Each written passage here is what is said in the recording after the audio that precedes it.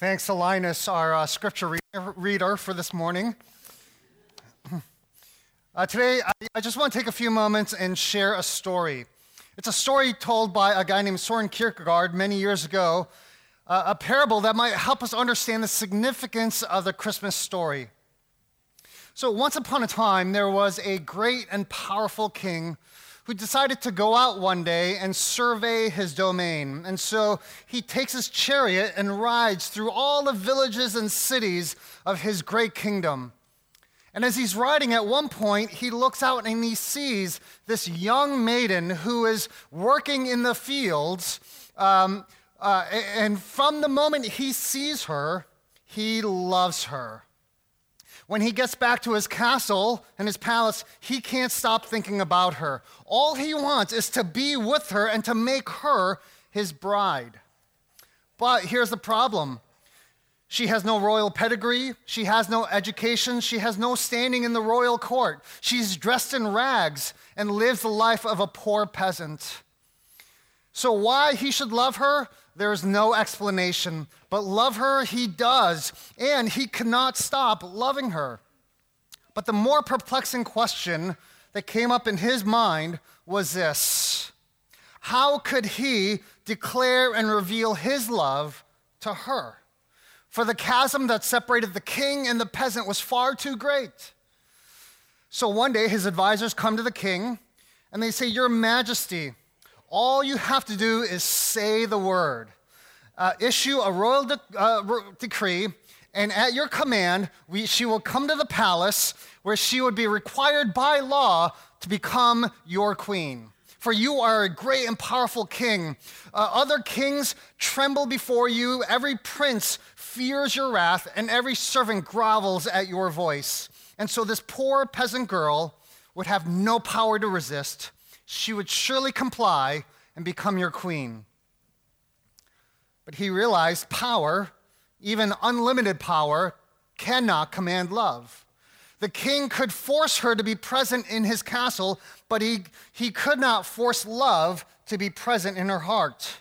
So the king thought, I could gain her obedience this way, but forcing submission is not what I want. I want her to love me. I want true intimacy. I want oneness in spirit. And all the power in the world cannot unlock the human heart. It has to be opened from the inside.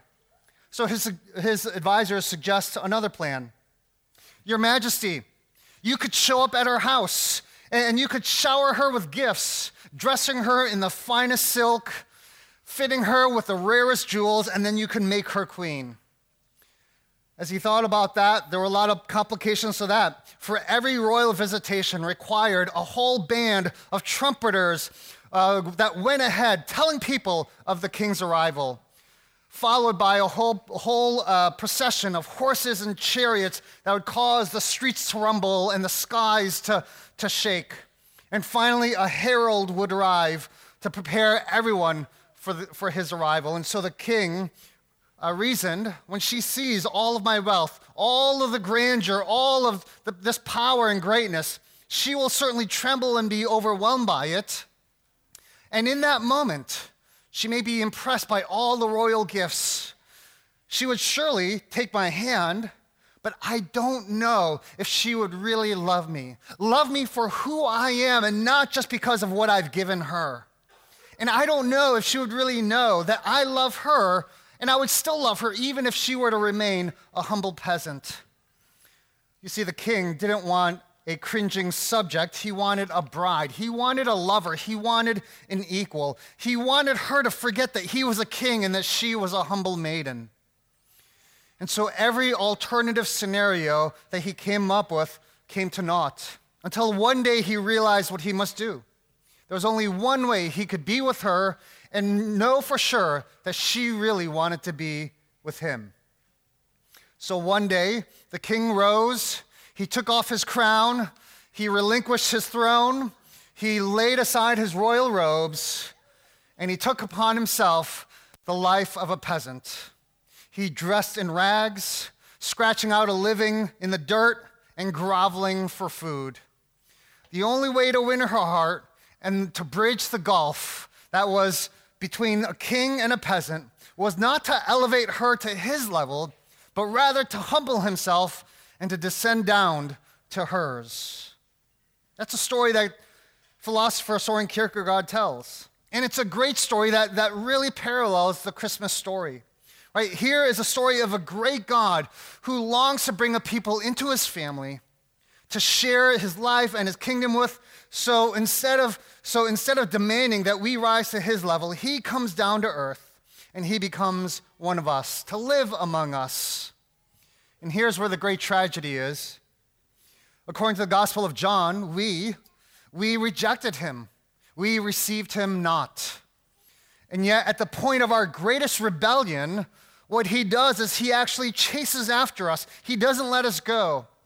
God comes and he dies. He gives his life for us so that we, self-oriented rebels, would be reconciled to God.